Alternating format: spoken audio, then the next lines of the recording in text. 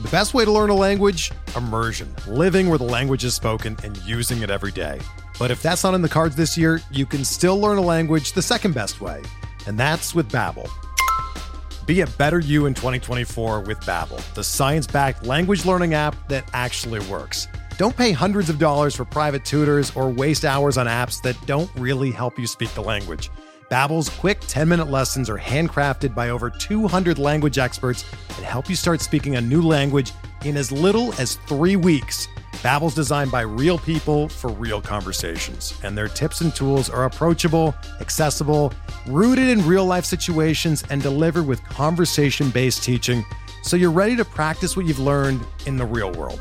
Here's a special limited-time deal for our listeners. Right now, get up to 60% off your Babbel subscription at babbel.com/Blue Wire. That's 60% off at babbel.com/Blue Wire, spelled BABBEL.com/Blue Wire. Rules and restrictions apply.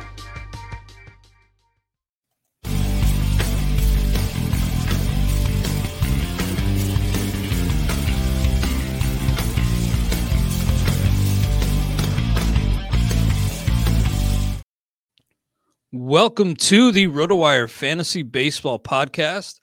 I'm Clay Link here with Todd Zola of RotoWire and Masters Ball.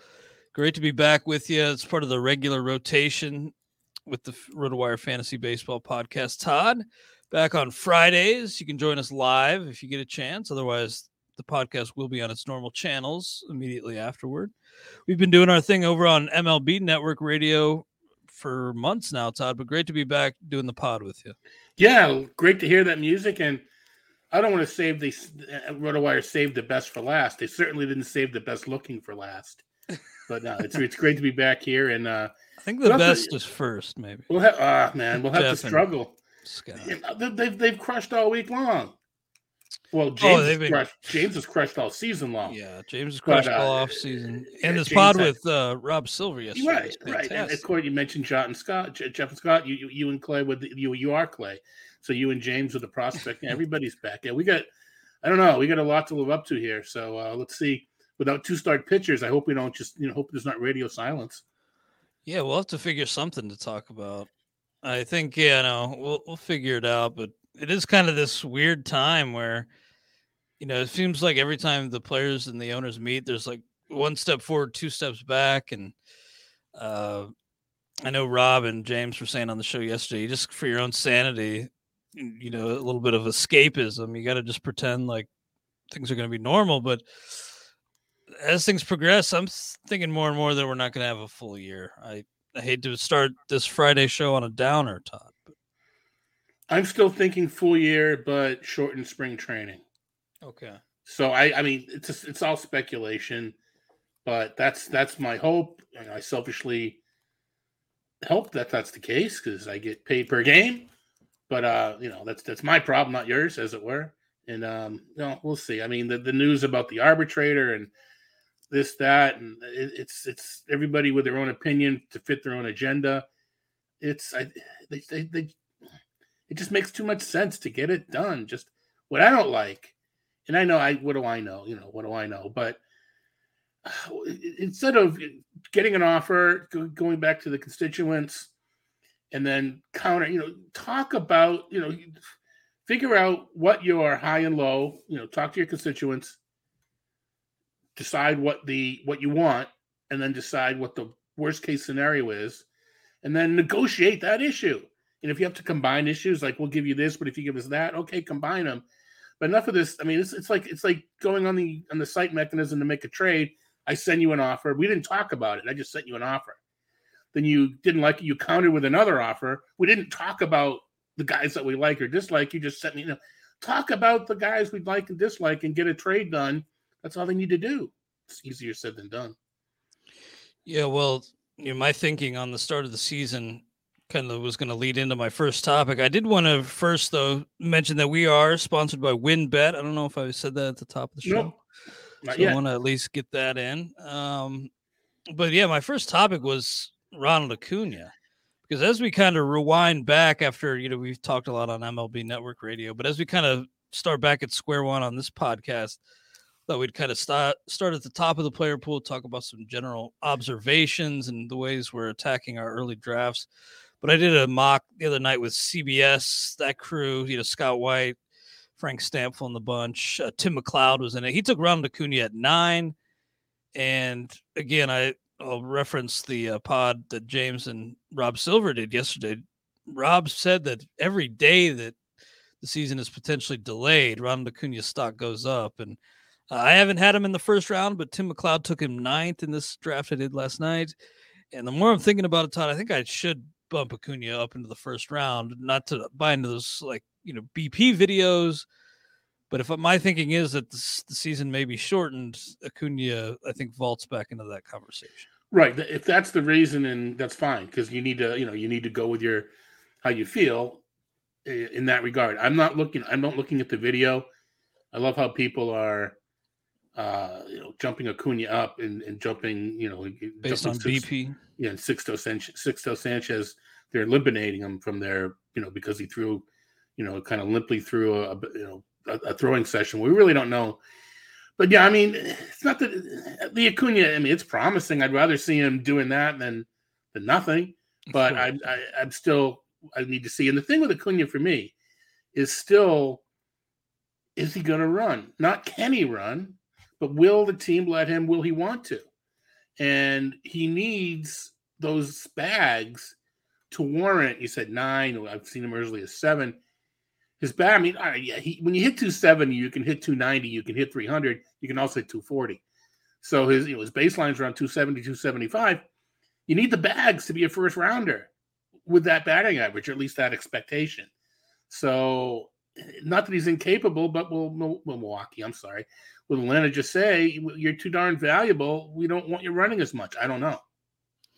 That's a possibility. I mean, they won the World Series without him, so obviously they don't want to put themselves in that spot again. So it's been a big part of his game. I know he's said that he wants to be a 50-50 guy. Yeah, well, so the intent has been there in the past, but such a major injury could, bring different things into focus and shift that thinking a little bit. Yeah. But as we rewind, the conversation back to just general thoughts on the player pool, how things have broken down, early trends, the drafts you've done, any widespread takeaways that you want to share with us? Sure. I've actually done a couple 12-team leagues, just the way it's worked out. And first of all, it's a weak spot of mine, and I don't like doing the RotoWire online championship and just getting crushed by people in it, especially when RotoWire puts the B. Todd Zola name on it. So I wanted a little more practice in the 12-team leagues. So I've done a couple of those. And I've also done some 15s because we get TGFBI coming up, et cetera, et cetera, et cetera. Man, the player pools are different. You can make mistakes. I don't say make mistakes, but you can, punt, not so much punt, but you can wait on this and wait on that. And you can find it in the 12-teamers. 15-teamers, you're pretty much, you're hoping that you draft Devin Williams in the 22nd and the hater gets traded. So stuff like that. Whereas in the 12-team, it's just that's the sweet spot of the difference in player pools, where you can take a second baseman in the 19th and end up with a good second baseman. We can't do that in the 15s. It's just such a difference in player pools. That's very true. I saw that again last night doing a 15-team. It's the bench spots and even the final active spots are pretty hairy. Yeah, I'm doing a 15-team league. I tweeted about this last night too. I think it was like the 16th round. I'm like, wow, there's some good hitters left. And when that's the case, and no one stands out, I usually I'll take my catcher. So I took a catcher. Then in the 17th round, I'm like, where'd all the good hitters go? So that was kind of the drop. That was the hitting inventory drives up in our end. Same on the pitching side. Yeah, I wish pitching I'm a little bit more okay with. And one thing this year that I think is gonna personally help me, as far as the way I approach these drafts, I usually get stuck on a handful of pitchers in a 15-team league that I know these are the guys going to break out, but they shouldn't be drafted in 12-team leagues, but I draft them anyway. This year, the guys that I like, the guys I feel that way about should be drafted in 12-team leagues. So I'm not going to get caught. I'm not going to, try to get too cute in the 12s. The pitchers do overlap a bit. So that's a good thing. Third base, I mean, I wrote about this on the site. for those subscribers or those that want to check it out, rotowire.com/free. I did a player pool analysis. Third base. Wow. It's weak in quality and quantity. And I don't think you need to push up a guy to get one. I don't think you need to. I think at some point there will be somebody at that draft spot worthy of it, especially because as you get further in the draft, the delta between players is nothing. So you can push a guy up 10 or 12 spots and he's the same as the guy at the top of the list. I'm not pushing up Manny Machado or Rafael Devers to get a third baseman, but sure, Ty goes to the third baseman. It's not nearly as strong. There's not as many multiple eligibility players at the position, and it's just not a whole lot of players there. Yeah, third base has gotten real thin in a hurry. It used to be one of the more fruitful positions in fantasy baseball, but it's a tough one to navigate. Yeah, if you don't get Jose Ramirez in the first, you got to have a plan to attack that one. Meanwhile, shortstop went from one of the thinnest positions in baseball 10 years ago to now one of the richest, obviously, and the closer inflation we're seeing early on. Now, granted, the draft champions ADP is what you're mostly going to be seeing when you visit the NFBC ADP. Play NFBC.com/ADP to check it out for yourself. So you have to keep that in mind that these leagues that are drafting, a lot of them, they have no in-season pickups. So a lot of people want to secure those saves early. But as we've talked about, Todd, that as we get closer to the start of the season, we, in theory, have more knowledge about security and roles where guys stand. Even when that happens, I still don't see the inflation dropping and the prices on these closers dropping. Everybody thinks it's going to drop in the main event because there's fab pickups. They don't. That's just not how it works. Closers continue to be inflated in the NFBC main event. I'm one of the few on the other end of the argument that I'm not so much buying in. I'm not getting sucked into paying the premium for the top closers. I'll get a little bit, mathy nerdy for you. And on the first pod back, there's an expected earnings, right? The dollar value calculator on the site, whoever you want to use, you can get an anticipated earnings for the closers. And then what you can do is you can take their ADP and you can look at historically what that draft spot earns, right? Based upon previous years and final numbers, et cetera, et cetera, et cetera. I'll cut out the middleman. This is Julia Childs, and the bread's already baked. The number I ran the numbers. You're over, air quote, overpaying $5 to $7 for a closer, be it at the top or be it in the middle to the end. That it's somewhere between $5 and $7 that you're overpaying. So now the decision is: do you want to overpay at the top? Do you want to overpay at the in the middle and bottom? You're gonna overpay for a closer relative to what they're air quote worth. Where do you decide to make that investment? Keeping in mind that some of that earnings is ratio and strikeouts. So the Haters and the Hendricks, it's not all saves. You're getting better ratios, more strikeouts, and it matters. You can get up to 5 more points if those guys do what they're expected to do versus the average closer. That's it. In strikeouts ratios, WHIP and ERA, you can get up to 5 more points as compared to an average closer. You can get even more compared to a below average closer. So that they matter. So you have to make your decision. Do you want to overpay at the top? I'm deciding to overpay on Joe Barlow and Andrew Kittredge and David Bednar and that range there, because I'm more comfortable doing that and then getting my starting pitcher or getting my bats in the 2nd to 5th round where these other guys are going. It's just what I'm doing, and I think it can be done. And I think what people are overlooking, and I've written about this, I talked about this on the site. You don't need all the saves that people are talking about. You only need about 50 to 60. So, they're not a lot there, but to compete in a DC, to compete in a draft championship, you only need 50 or 60 saves. I don't need to lock down 35 of them in the second round. Yeah, seeing some closers go in the second has been startling a little bit. I've been taken aback. I know the great Phil Dussault, who had the greatest fantasy season ever, when he did his pod with James, said that some of the worst advice he's heard this draft season would be, like, I'm just completely out on paying for a top closer. And he made the point that it's all relative, and that is the case. And you're right that you're going to overpay at some stage. I'm with you though. I just can't overpay at the very top. I mean, that second round, there's so many good players available, and it's right. For building a team. I think that's the wrong way to go about it personally for this year. But right. I mean, there are definitely different ways to go about baking the cake. I personally can't see myself paying at the very top, even though in some drafts, Liam Hendricks is still there, but I think in the very in the main events, the ultra competitive leagues, it's going to be tough. Jordan Romano was a guy I ended up in the 7th round of that draft I did last night. 15 teams, so I was pretty happy with Romano. Where do you fall on Romano? Because I know our guy Ryan Roof likes him a lot. Well, yeah, I've got tiers. In my top tier is Hader and Hendricks and Hader, whatever order you want to put them in. I'm not going there.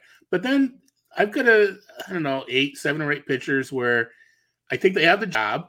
And I think they're pretty solid. And Romano fits into that group. I know he's got some injury history, but I think with the conversion to reliever in full force, it's been a few years now, he may be one of those guys that loses the injury tab or injury label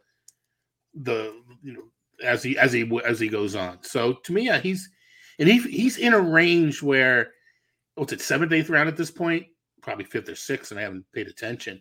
But he would be kind of the first guy that I would consider before I get to the guys that others aren't considering, right? I mean, he's kind of if he's in the 7th or 8th, yeah, I'll think about him.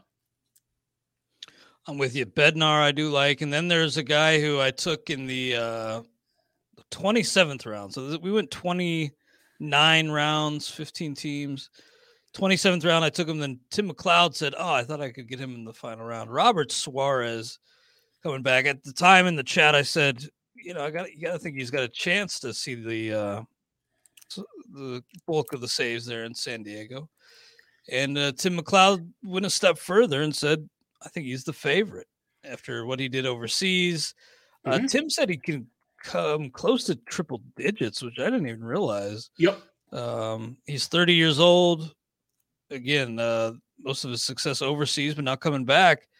What do you think? Is Suarez kind of a forgotten man right now in drafts? I don't know if he's so much forgotten because he wasn't around. I think he's an unknown.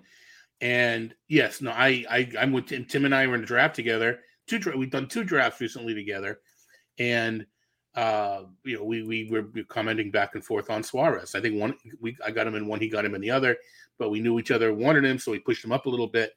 What is there? There's the other Louis Garcia, Drew Pomeranz, is Pagan still there? So there's definitely competition, but I think they signed. I think they signed Suarez with at least an opportunity to win the job, and they let Melanson walk. I mean, right, exactly, and that's a pretty prime job. So I mean, example you mentioned where you're getting your guys. So I'm doing a 15 team.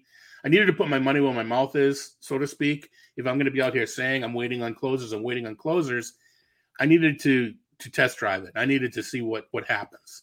So I'm doing the 15 team DC, and I ended up with the Barlow boys in the, I think, 10th and 11th rounds, something like that. I think 10th and 11th round. People, you've jumped Joe Barlow up a couple rounds. Why don't you jump up Liam Hendricks? I'm just more comfortable doing that.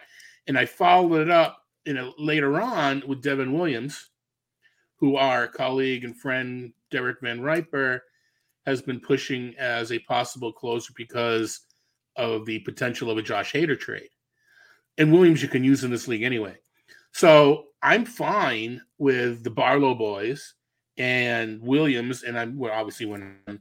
And I'll get some more speculative closers. I wanted Andrew Kittredge because I love him for this, because no one's drafted him because he's not going to get 35 saves. I only need 15 or 20, and he's going to pitch well. someone scoop me on him on Kittredge in this league. So I think it can be done. I like the rest of my team. I think it can be done. 12 team, it can definitely be done. We're waiting on closers. So we'll just have to see. But I got Louis Robert in the second and Xander Bogaerts in the third, as opposed to jumping up at closers. So I got my speed. I got some speed with Robert to pair with Kyle Tucker. So I've got the speed. So one of the things you're giving up is speed or a starting pitcher when you draft early. And I like my starting pitching. So we'll see how it goes. Absolutely. Well, before we move on, we have to take a quick break, throw to a word from our sponsors. We're driven by the search for better. But when it comes to hiring, the best way to search for a candidate isn't to search at all. Don't search, match with Indeed.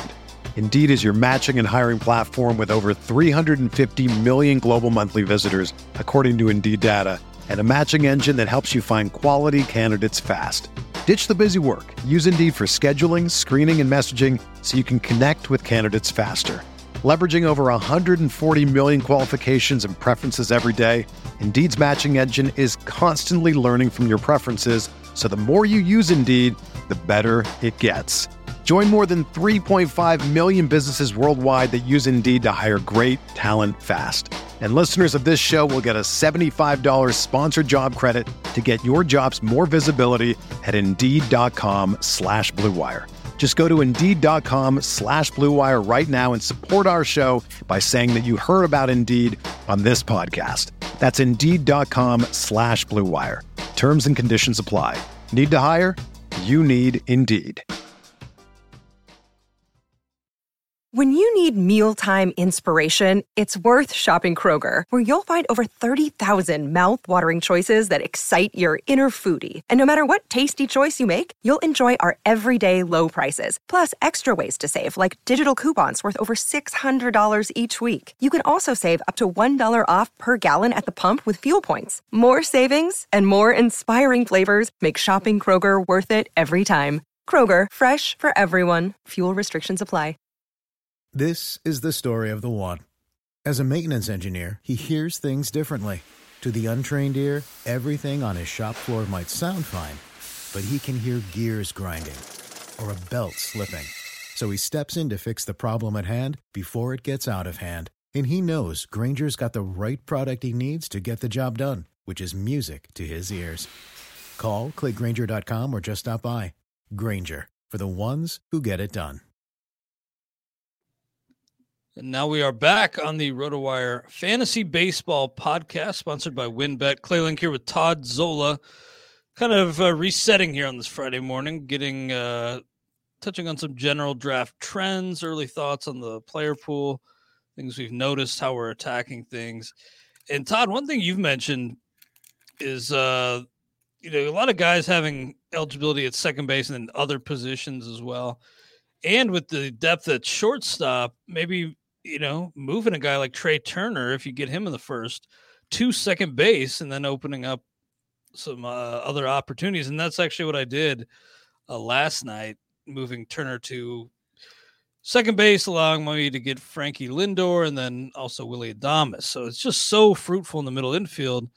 And I feel like this year more than ever, you probably need to be paying attention in draft and moving guys around on your roster.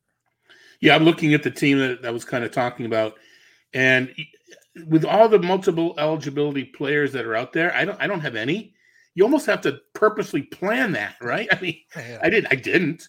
I think one reason might be is because I think people are pushing them up a board, and I'm not. And I think other guys might be falling to me because they're putting a premium on the multiple eligibility guys. I did get Joey Wendell as my Anthony Rendon hedge, but that was like in the 17th or 18th or 19th round. But the examples I gave in the piece and the site was, imagine 10 years ago saying that Fernando Tatis Jr., the equivalent thereof, and Chris Bryant should be put in the outfield when you're drafting and not shortstop or third base, as they, where they're also eligible. I would have been canceled. You guys would have fired me on the spot. ESPN would be looking for a new person to do projections. But now, to me, it makes sense. Mm-hmm. The outfield is thin. And if you draft Tatis, And like you mentioned, picking up Lindor, if Bogarts or Lindor or another shortstop, wow, he's at the top of my board, but I've got Tatis. Well, move Tatis to the outfield. It's pretty simple. So who would have who would have thought that 10 years ago? But I'm actually kind of nervous about this team now because I've got Nelson Cruz on it, and I don't have a lot of eligibility. So I'm gonna, when we're done and I reset my queue for the next picks, I'm going to try to get some multiple eligibility in the reserves, because when you got Cruz, that just blocks a spot even more. I hope that Bogarts and Jose Abreu and Gene Segura, some pretty steady players, don't get hurt, but hope a lot of things that don't occur. Yeah, that's you go into the season hoping and praying, and inevitably you're going to be just half your team wiped out at certain points. Yeah, that kind of folds into we're talking about the closers in draft championship. A good argument, to be honest, for taking a closer early is there's much. I mean, the people that win the draft championship, they're really good players. They destroy me, et cetera, et cetera, et cetera. But there's some attrition to it as well. So you can argue that in the draft championship, with the way it's so much about attrition, that you can afford to give up some stuff at the top, be it a pitcher or hitter, and just make it up by drafting healthy players, multiple eligibility players. So it's not, you can make up whatever you lose by taking Hendricks in the second. Yes, it is. It's a counter to my own argument. So I'm not going to say that's wrong. I think it is an argument for it. I'm still not taking, Clase in the third round. Yeah, I know James likes Clase, and the stuff is great. I like him, but I don't like him third round. I'm not paying I'm not paying the $5 premium on Clase, where I'll pay it. I paid it on Joe Barlow. I happen to think Scott Barlow is going to get the job, and I happen to think Joe Barlow may not start with the job with Texas, but to me, he's the most highly skilled of their relievers, so I'm good with it. It's just so hard to figure things out. But getting back to Nelson Cruz for a second, you don't think the cliff is here? You think he's got one more decent year? Or was he just so cheap that you thought maybe? Well, how cheap was he? He was the, again, 15-team league, 8, 12, 14th round. So is that cheap? I don't know. I mean, relative to how he normally does. And I know he tailed off in Tampa. Once the word came out that it's almost definitive that there'll be a DH in the National League, I said, I'm not worried now that, he's going to find a job somewhere. And, I'm a little concerned that he didn't do well in Tampa, but Tampa is more than just a big park. The lighting, there's some other factors that make Tampa such a hard place to hit. It's not just the dimensions. So just have to believe that Cruz is going to pick a good spot for himself. And again, this is a league I want to win. It's a draft champions. I'm mixing it up with another league I'm doing. 12-team listener, friend Kevin Hastings asked me to be in the On the Wire 12-team listener league. So that I'm treating as much as it is for fun as I am. That's my test drive for the RotoWire online championship, which I hope to do in a couple months or a month or whatever it might be. But Cruz. What do you say? 14th round? Is he on your radar in the 14th and the 15th teamer? That's like pick 200, right? 200 to 210. I was looking up when you were talking where he went in this draft I did last night. He went in the 10th round. That's too steep. 14th, maybe I'll be in, but I've ended up with like Franmil Reyes in most of my drafts so far. There you go. I just don't really see myself going after Cruz to fill that DH spot. Plus, some of the other names that are still available, then there's a lot of good players still there, and trying to fill my needs on the pitching side. Yep. I just don't see myself going that route, because it did look like maybe Father Time had finally bit him. Man, either Father Time or just Tampa Time, one or the other. We'll see. Maybe both. Yeah, that's true. Because he did well. He did well with Minnesota. Yeah, he did. So we'll see. That was not very long ago. The guy I've mentioned that I'm completely out on is Adalberto Mondesi. He went in the 8th round. Probably see him going higher in most drafts. just don't see the playing time being there. Don't see him being a part-time guy because that's what they've kind of said. It leads into the bigger question of how you're attacking speed, though. Is Mondesi a fallback option for you if you have to make up ground there? No, I'm not reading the same depth into the comments that you're reading into, which I don't think we actually know. I think part of what the comments is about being a part-time player are just talking about the fact he's so injured. I think when Mondesi's healthy, he will be playing. I think the question is how much he'll be healthy. But to me, especially because it's third base, and so you get steals from third. Well, if that's fine, but third base is so thin. I kind of want to do a little, not so much do better, but have a more stable player at the position, so I don't have to worry about finding a replacement who's going to be terrible. When Mondesi's hurt, who replaces him?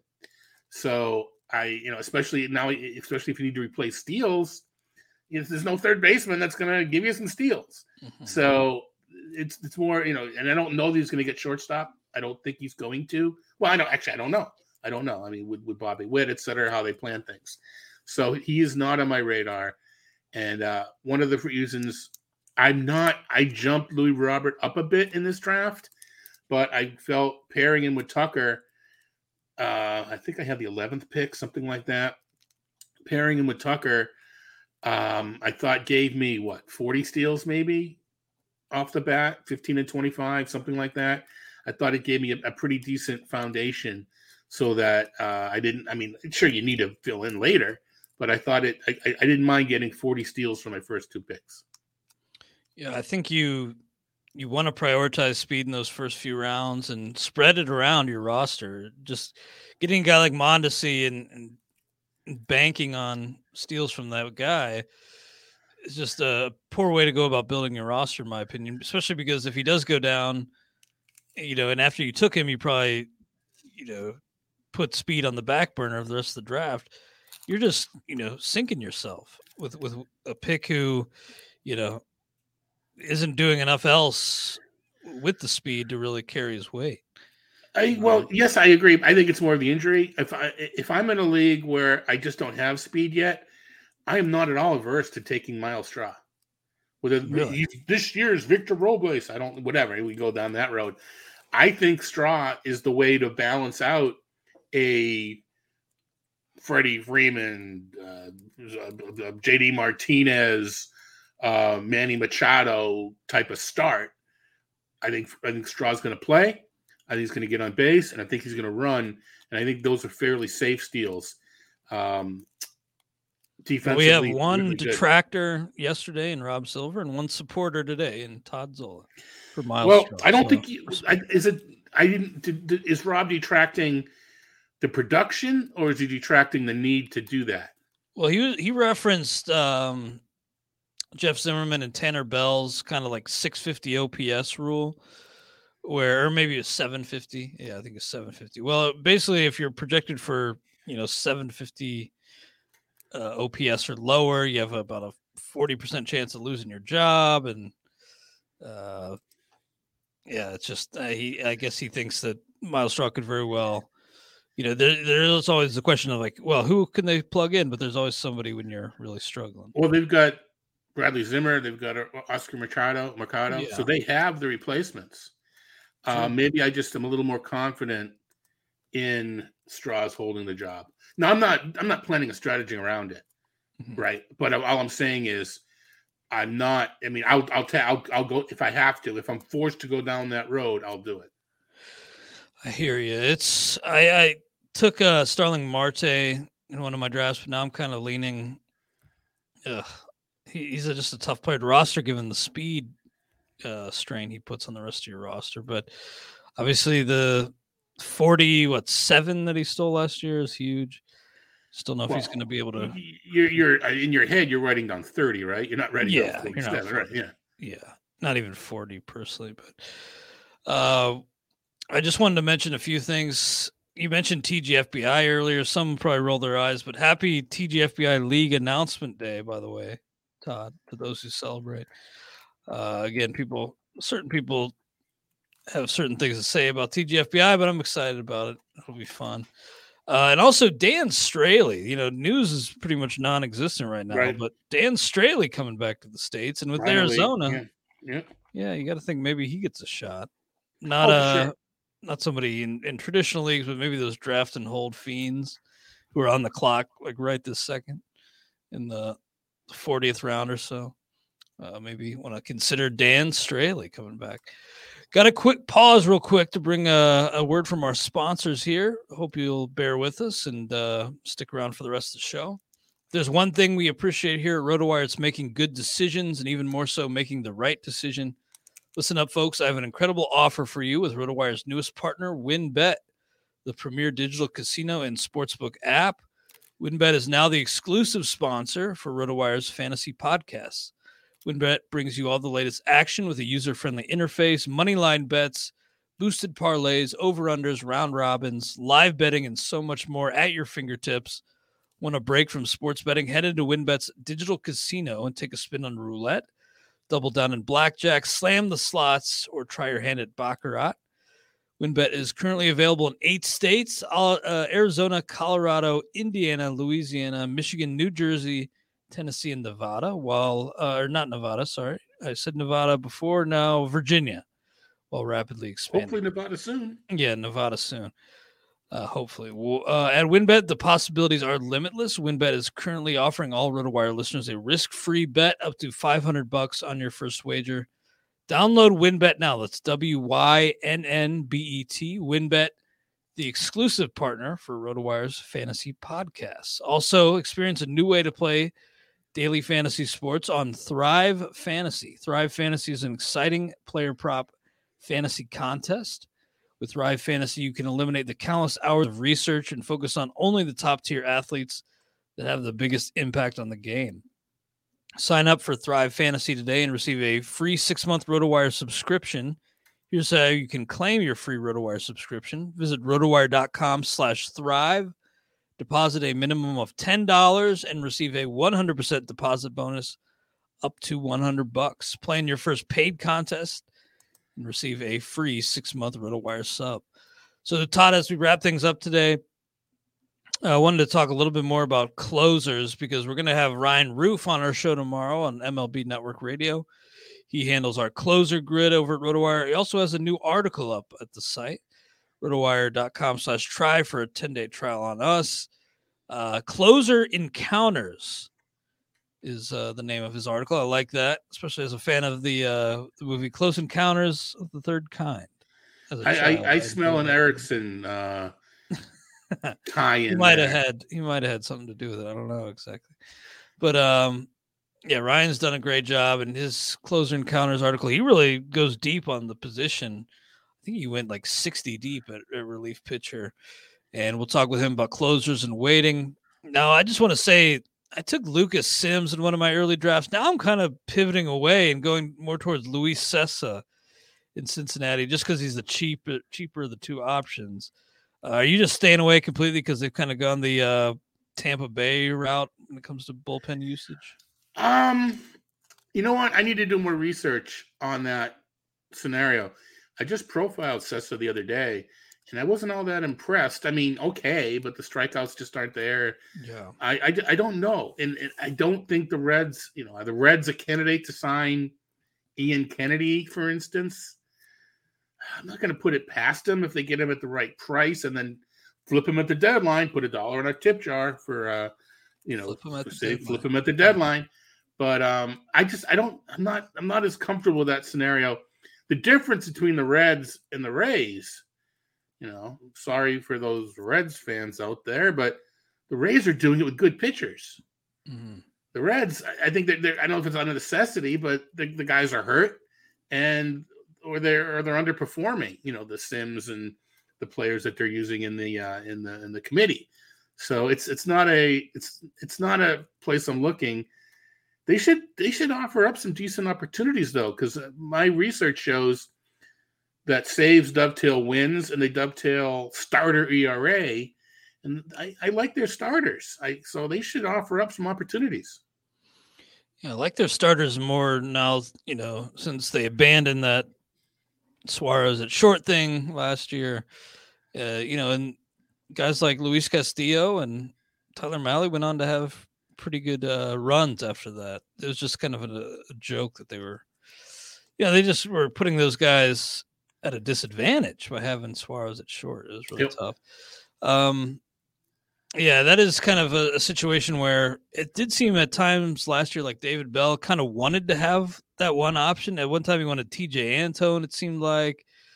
Amir Garrett, Sims. It did seem like maybe the distribution of saves across the roster was more about just one guy not really taking the job and running with it, more so than David Bell's preference to spread things. And wasn't he a little itchy with the finger there? That, I mean, you're going to give up a home run, right? You're going to give up but he. Yeah. Garrett was horrible though early on. Well, that's true. I mean, it seemed to be the first time a guy faltered, he's moving on to the next guy, where he didn't give him a chance to let him iron it out and get going. But you're right, though. It was pretty bad at the beginning. And I heard Jeff Erickson references. I actually, when he asked, I think maybe he asked Chris Liss or whoever he was hosting with, like who the Reds' leaders and saves were. And I watched every game last year, and I actually got I got one half of the question wrong. The Reds' leaders and saves weren't, Amir Garrett and Lucas Sims. It was Heath Hembree. That was the one half of the question I got wrong. And though I later remembered it, and Michael Givens. So it is really hard to project. I would have guessed Hembree. I forgot about Givens. Nice. Well, looking at Ryan Roof's personal closer board here, he has Edwin Diaz third behind Liam Hendricks, Josh Hader, and Raisel Iglesias. Again, we'll get more of his thoughts on MLB Network Radio tomorrow if you can join us. But Diaz at fourth seems a little too high for my taste. I just, he's been a pretty good closer throughout his career, but it seems like the Mets are always looking to either give him a break from the role or upgrade or something. So I just, for some reason, new management, right? There's new manager in town. So you'd like, if he pitches the way he's supposed to, or the way he can, you'd like to think that Showalter will just leave him there. But we'll see. But that's, I mean, I have that same kind of like, Willie's thinking about it, because he's also been inconsistent himself. So, I mean, I put him in, I put him in, tiers or whatever. Presley, Iglesias, Class A, Diaz, to me, and maybe Aroldis Chapman are kind of in that tier. Probably Jansen and Will Smith and Romano. But yeah, I mean, anywhere between third and sixth, and yeah, I think that's fine for Diaz. Ryan Roof has Jordan Romano fifth. Again, you can see these for yourself. No credit card required. To check out the free 10-day sub, rotowire.com/try. Aroldis Chapman sixth, Clase seventh, Presley eighth, Will Smith 9, Kenley 10, and then Blake Trinan. You touching him? That's another one where I don't trust it. I see them either bringing Jansen back or bringing somebody else in. I'm touching him at the right price. He's a guy that I'm happy to use in a draft championship anyway. So I'm not averse to Trinan, but I think he's going a little bit earlier than I'm willing to take when he doesn't have the job, right? So I'm. It's interesting. Did you say that Ryan's got Jansen in that other tier? He's got Jansen 10th. Yeah. So if he's got Trinan similar, he must be under the impression, or in his mind, Jansen's going elsewhere. Yeah. There have been some rumors in recent days. Angels linked to Jansen. Maybe I don't know if it was that a rumor? Or that was maybe just speculation. Yeah, that was a speculation. I did see that floating around. Yeah. Don't know how much legs. I don't see that. To me, the other one is Kimbrel. Is will the White Sox trade Craig Kimbrel? Mm-hmm. And they brought in Kendall Graveman, so they're set up to deal him. And where does he go? And then how about you're talking about the Reds and I'm mixed up? What about the Cardinals? Where does Ryan have? I can look. I'm kind of just leading in, so you can say it out loud. Where does Ryan have Gallegos? Right behind Trinan, so 12th. So sandwiched between Trinan and Kimbrel. Again, go back and listen to yesterday's pod if you get a chance. But Rob Silver said he's not touching Gallegos, and it does seem like a situation where Yeah, everybody thinks it's Gallegos. Then on opening day, somebody else trotting out of the bullpen for the ninth. The thing about it to me is Gallegos is really good.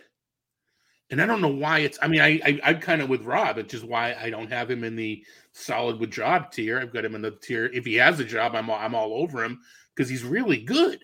But Hicks and Reyes and who knows what else St. Louis does. So that's I don't mind Gallegos if the room is shy because they don't. I mean, I'll take him because I'll use him if he's not closing. Yeah, if Rob Silver's comments drive the price down, maybe I'll get back in on Gallegos, but I'm a little worried.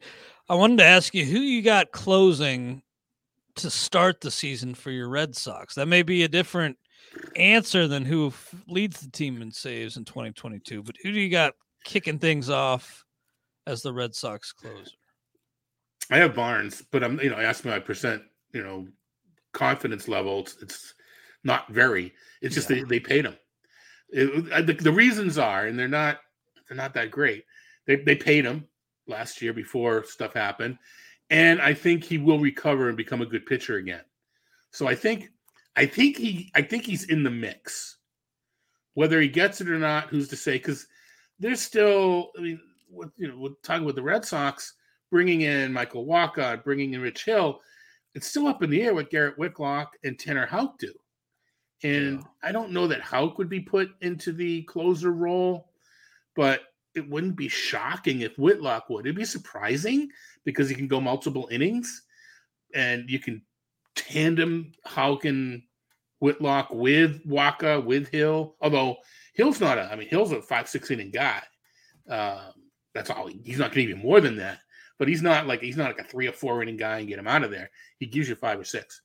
Wacha could be the 3 or 4, and you want to piggyback Houck or something. So so I don't know, and I think it's it's obviously going to be important. But my projections probably have Barnes leading the team, but I'm not drafting him. I didn't plan on drafting Barnes either, but in this draft I did last night, he went all the way. He went 22nd round. I could see taking the chance because they paid him. Things went south and they didn't turn back to him to close after the walks and homers spiked, but he was an all-star closer in the first half. And I think they'll at least try to get him back in a high leverage role. Maybe it'll be the 8th, but I do think they'll want to recoup some value on that deal and try to build him back up, build his confidence back up. Yeah. Lost in all the lockout and everything else that's going on was MLB was planning on introducing a ball that was, already more tacky. And that was the issue with Barnes, was spin. And I think I did some work, and I don't know that it affected him as much as intuitively it did, but even so, it could, mess you up in the head. So, that's kind of lost in all this is what ball are they going to use? Not only when are they going to play, but what's the ball going to be like? So we didn't even mention the DH shit today. That is correct. We haven't. And looks like we're going to have that, which is huge for us. Yep, which is good. At least we know something, which I've been doing 2 sets of pitching projections. I'm going to jettison my no DH and an NL projections. It's going to cut my work down by a little bit, which is good. Matter of fact, next week on the site, I was going to do it this week, but my piece this week has just taken on a new life. And I'm looking at spin rates and what happened. I've got some data. It's like it's cooler than it is helpful for fantasy, but I'm going to post it anyway. It'll be up tomorrow, I hope, over the weekend. But my next week is going to be how to think about things without the NLDH, how numbers will adjust, what we have to do in our own minds to adjust pitching rankings, etc., based upon the fact there'll be no DH. As we wind down here, I do want to just plug Jason Collette's Bold Prediction series, which has been running on the site. Great stuff there. You know who he has leading the Cubs in saves? Did you see that? No, I have not. Cody Hoyer. Well, he's the guy I've been saying. Yeah. Okay. They got him, and I liked him. I liked the possibility down the stretch. I think he maybe did get a few save chances down the stretch. The strikeouts fell off the table with the Cubs, but I mean, it's just a sample thing. I think the strikeouts will be back. And I do like that. I do like that call. I made a list for us to look at. I meant to put Hoyer on my favorite speculative plays, and that he belongs there. By the way, Jeff Zimmerman's going to have an article coming to the site this weekend looking at some of the unicorns in baseball. That'll be great. Also, James's top 400 update. If you're listening to this, you've probably dove deep. I don't think divin's a word. Probably already dove deep into that top 400, but I just want to plug some of the great stuff we have on the site. Of course, this offseason, Todd, we did discontinue the magazine, but all that great content is still up on the site. We're still producing all that, and definitely give our draft kit a shot if you are willing to give us a 10-day shot. And then if you decide at that point that you want to commit and sign up for the site, you can. But at the 10 days when those run out, we will not automatically charge you because we do not have that information. Anything else you want to get to on this show, Todd? Well, we're you can actually see us, right? So just want to say they RotoWare made them with enough X's to get me one. So Emily, you got this. Yeah, nice. Yeah, thinking about Emily Walden and wishing her the best in her battle. Yeah, again, join us tomorrow if you can for MLB Network Radio. We'll have Ryan Roof on the show. Otherwise, we'll be back every Friday. And you know that Scott and Jeff will be back at their normal spot. I don't know if they're doing it Sunday night or Monday morning. Usually they do Sunday night. So I think it depends upon if one of the two of them has a football game to watch. At this point, it's only down to one of the two. Jeff's not used to having a game to watch at this point, but he finally does. Well, thanks so much for the insight, Todd. Hope you'll join us the rest of the season. We'll be talking fantasy baseball here on the RotoWire Fantasy Baseball Podcast, sponsored by WinBet. Everyone is talking about magnesium. It's all you hear about. But why? What do we know about magnesium? Well, magnesium is the number one mineral that 75% of Americans are deficient in. If you are a woman over 35, magnesium will help you rediscover balance, energy, and vitality. Magnesium supports more than 300 enzymatic reactions in your body, including those involved in hormonal balance. From functional medicine doctors to mental well-being and female hormone experts, we all know that magnesium is the one mineral to improve all aspects of well-being and health. But which one? Magnesium Breakthrough from Bioptimizers, the trusted choice recommended by leading experts with 7 best-absorbed forms of magnesium to ensure your body receives the support it needs for overall well-being. Go to bioptimizers.com/balance today and use code BALANCE10 for 10% off. Support your journey to wellness at bioptimizers.com/balance. Magnesium Breakthrough from Bioptimizers, your foundation to optimal health and vitality.